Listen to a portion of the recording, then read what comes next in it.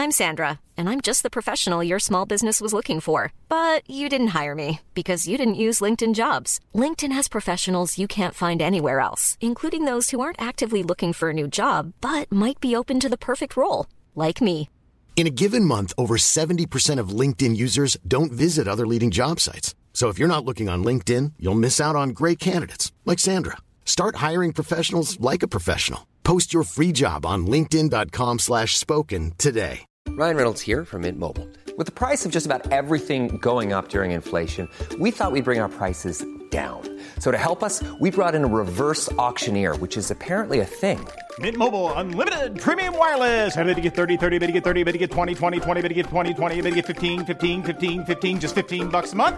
Sold! Give it a try at mintmobile.com/switch. $45 up front for 3 months plus taxes and fees. Promo rate for new customers for limited time. Unlimited more than 40 gigabytes per month. Slows full terms at mintmobile.com. When you're ready to pop the question, the last thing you want to do is second-guess the ring. At BlueNile.com, you can design a one-of-a-kind ring with the ease and convenience of shopping online. Choose your diamond and setting. When you find the one, you'll get it delivered right to your door. Go to BlueNile.com and use promo code LISTEN to get $50 off your purchase of $500 or more. That's code LISTEN at BlueNile.com for $50 off your purchase. BlueNile.com, code LISTEN. Vet, första vårdagen så man alltid också lyckas känna när den är. De har sopat gatorna så. Vintergruset och saltet är borta. Man vågar sig fram med de vita tygskorna. Och så går man tidigt fredagen från jobbet. Så nästan småspringer man bort till en uteservering där man ska träffa då en eller två kompisar som också har smitit tidigt från jobbet. Det är fredag. Våren är här. Så köper man stora stark. Ljusa lager blir det då. Man vet inte vad det är för öl eller... Det har liksom inte betydelse utan man får ut dem bara och så sitter man utomhus fast det är lite för kallt egentligen. Det är lite för kallt. Ja, alltid lite för kallt. Årets första varma dag är alltid lite kall också. I skuggan så 7 grader. Stressigt på något sätt. Märkligt nog en jäktad stämning är det. Där på uteserveringen fast det är fredag så fram med allting om man snuset med sig. Allt det är på plats och så upp en snusdosa. Man vet inte om man kan inte bestämma sig om man ska snusa eller dricka eller röka. Men så gör man ju det. Att man röker och nytt stenhårt paket Marlboro Lights. Så man tror det är nyttigare än de röda så för att men de heter ju Lights. Det är ju ingen light-produkt utan det är ju precis lika skadligt som hårt paket. Man sliter loss det där plast. Jag vet inte om man ska göra av plasten eller stoppa ner det i fickan så det är i vägen där resten av dagen. Och så upp med den där förbannade silvriga plasten där rycker upp till kanske till och med ha sönder paketet så. Det är fint att ha en hel obruten, 2 obrutna rader med cigaretter där innanför. Hårt packade så. Ja, det är svårt att få upp första. Nipa med naglarna så i filtret på en sida. Bra upp den. Byter med tänderna så suger upp den så. Och så lagom då så att de här stora starka kommer ut där så tar man fram en sån bicktändare. En liten bick har man köpt. Och så tänder man en cigarett. Stänger paketet. Lägger tändan på så jag förullar det en bit så. Tar en liten munöl så. Ja, det hade någonting fruktansvärt länge sedan jag rökte nu men också att man har när du köpte det där paketet så ganska tajta jeans på dig så pressa ner det i bakfickan så känner du nästan att det liksom skaver åt den här skinkan. Ja, det är hårt. Liksom. Den här kanten på cigarettpaketet nästan så att det kan sticka till lite så att... Rökningen då. Det är något alldeles extra. Jag har aldrig haft problem att röka på bakfyllan heller. Jag har nästan varit som bäst på bakfyllan. En slags späkelse så var det riktigt bakfull. Har rökt en hel kväll så på Baldurshag. Så vaknade jag på ett riktigt tag i munnen och bakis. Då kunde jag röka mycket som helst. Alltså. Sig på sig. Så som att prata av sig kvällens äventyr med någon kompis. Ja. Jag köpte en bil ihop med min kompis Petter en gång. Röd. Volvo 240. Jag har säkert sagt någon gång. Då uppmuntrade vi folk att röka i den. Petter sa alltid det. Röka gärna när vi kör bilen. Jag tyckte det var härligt.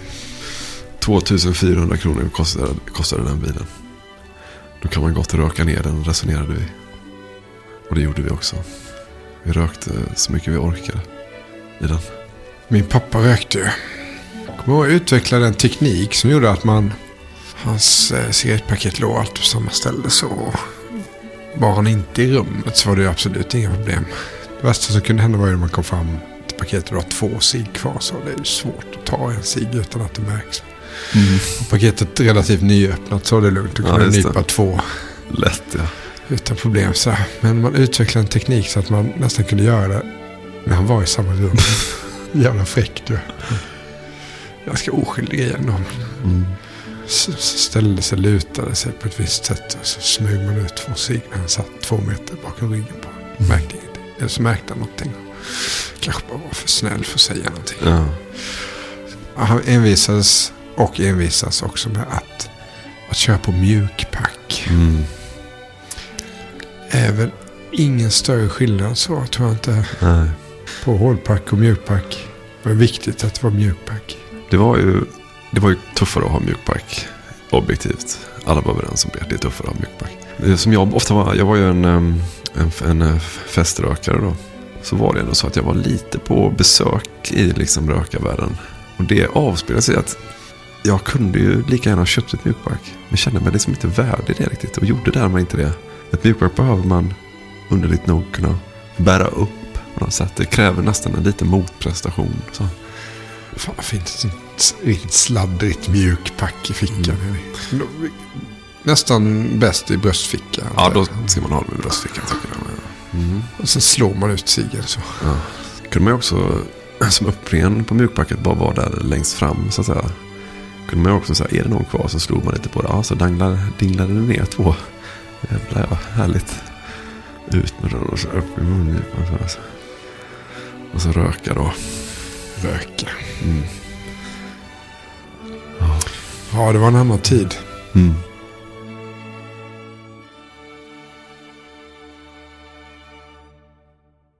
We want to be free to do what we want to do. God middag. Som ni ser så snöar det en smula över nejden. Det plockar fram ett vanligt måttband. Idrotten i Sverige har 2 organisationer. Den ena är konkret. Ja, både Lena och Anette tyckte jag gick väldigt bra för. Det är kul att vara igång igen förresten. Riksidrottsförbundet med kansli, chefer och handlingsplaner. Vi är ju liksom inte nöjda med det här för vi känner att vi kan gå på alla. Eller jag ska vara bäst. Vi kan gå på alla. Den andra är osynlig. Ett finmaskigt nätverk av människor runt hela landet. Kom igen då! Jobba! Hela vägen! Och som existerar därför att den vill finnas till. Tommy Soran Gemi, en spelare som har roligt när han spelar. Den kallar vi idrottsrörelsen. Nej, ingen satt alls precis där. Jag är väl kanske lite pessimistisk om henne. Belöningen är den egna tillfredsställelsen över att ha hjälpt till. Tommy Soran Gemi är. Över att ha hjälpt till. Då var vi ju igång här. Vi ska prata idag om rökning. Ursäkta om bjudet är lite burkigt, säger man så.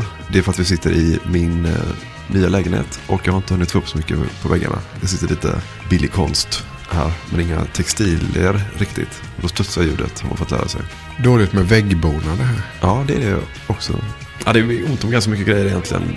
Det står lite flyttkartonger, lite påsar med böcker i några fejkade stringhyllor. En reolstödd bokhylla som ska upp sen. Ja, härligt. På sådana reoler. Reolerna ska upp, ja. Det tyckte du var en klassmarkör, sa du till mig. Så har inte liksom den kultiverade överklassen eller medelklassen har det. Liksom ja, just det. Reolstödda bokhyllor. Då är det massivt. Platsbyggt. Så fick jag en inflyttningspresent av dig. Du kom här med en låda Echo-skolåda. Så jag trodde att jag hade köpt nu när det har fallit så mycket snö i Stockholm. Men då var det en inflyttningspresent till den. Så låg det någon trädgårdstidning, en Allers och någonting för att dämpa. Och sen så var det då 6 stycken whiskyglas får vi säga att det var då. Med ett litet emblem där det stod då skidskytte-VM i Umeå 1961. Otroligt läckra glas. Kosta, ja. Från Småland. På tal om klassmarkörer så kan jag tycka att det fanns något med de här glasen då, för att den här lilla klisterlappen där det står att det är från Kosta, den var liksom kvar men nästan bort. Den har alltså suttit där i 60 år snart då. Ja, i år blir det 60 år och så den där papperslappen. Den vill man liksom inte ta bort, för att det är ju det som är själva beviset då på att man har köpt. Det är faktiskt det Kosta. Man har inte varit på Ikea och handlat. Kosta. Då blir jag lite nyfiken på, var det dina egna eller har du köpt dem? Nej, jag har köpt dem. Ja, inte så ge bort något man har hemma så. Nej, jag letar specifikt efter den typen av glas faktiskt. Jättefina var de. Stort tack. Men då vet du gick i skidskytte-VM 61? Du får läsa på om det. Ja, det borde precis. Det blir lite mitt. Det var långt före att skidskytte... Ja, vi var väl ganska bra i och för sig på den tiden. Vi hade väl Lestadius bland annat som bärgade några medaljer förr i tiden i skidskytte. Men skidskyttet gläntade lite på dörren till återstoden av det svenska folkhemmet 92 i Albertville. Det var ju ganska sent vi tog det till våra hjärtan väl. Exakt, egentligen så tog vi det med Magda och Christer Ulfborg och Kalle Grenemark 2000-tal. Men i Albertville så hände det någonting. Vad är det Bo Hansson kallar OS i Albertville? OS i Savoyen. OS i Savoyen. Det var väldigt noga med att förklara, för att det egentligen hela den regionen då, det var fel tyckte han att det var den staden då. Utan... Ganska mediokert svenskt OS ju. Men vintrigt och härligt. Det var mycket snöade mycket här för mig. Då slog ju Micke Löfgren till. Tog väl 2 bronsmedaljer tror jag. Ett individuellt och ett i stafetten. Och det var ju, då hade man ju typ aldrig sett skidskytte. Jag har inget annat tidigare minne av att jag sett skidskytte. Calgary 88 som var skidskytte då. Jag vet inte ens om du var med på programmet. Men 92 väldigt tydligt. Studsade man till brons i stafetten. Det var jättespännande. Och sen ett individuellt brons också. Mikael Löfgren från Torsby faktiskt. Då är det så frågan.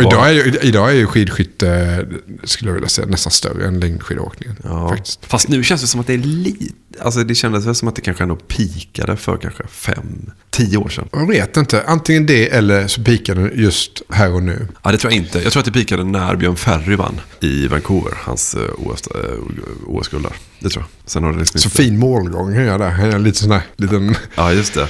Och sen hoppar ironisk knick så, för att det är så man ska göra liksom, när man går i mål. Och så fattar han knappt själv att han har gjort det där.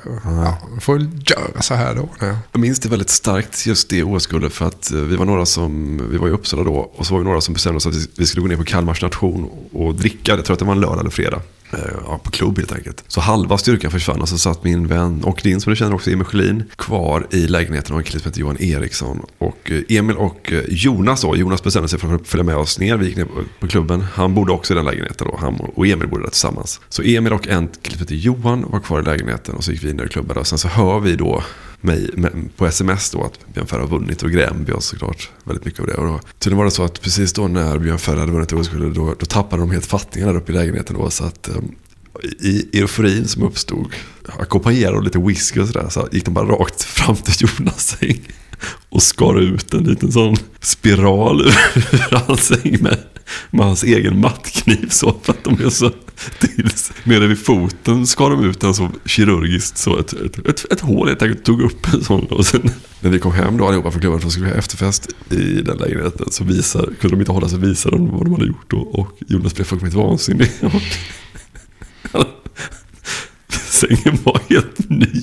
Så då tvingade han Emil och tog han snabbt fram ett schablonbelopp som han tyckte att det var värt, och den här spiralen, så fick de gå över 750 kronor var till hans konto.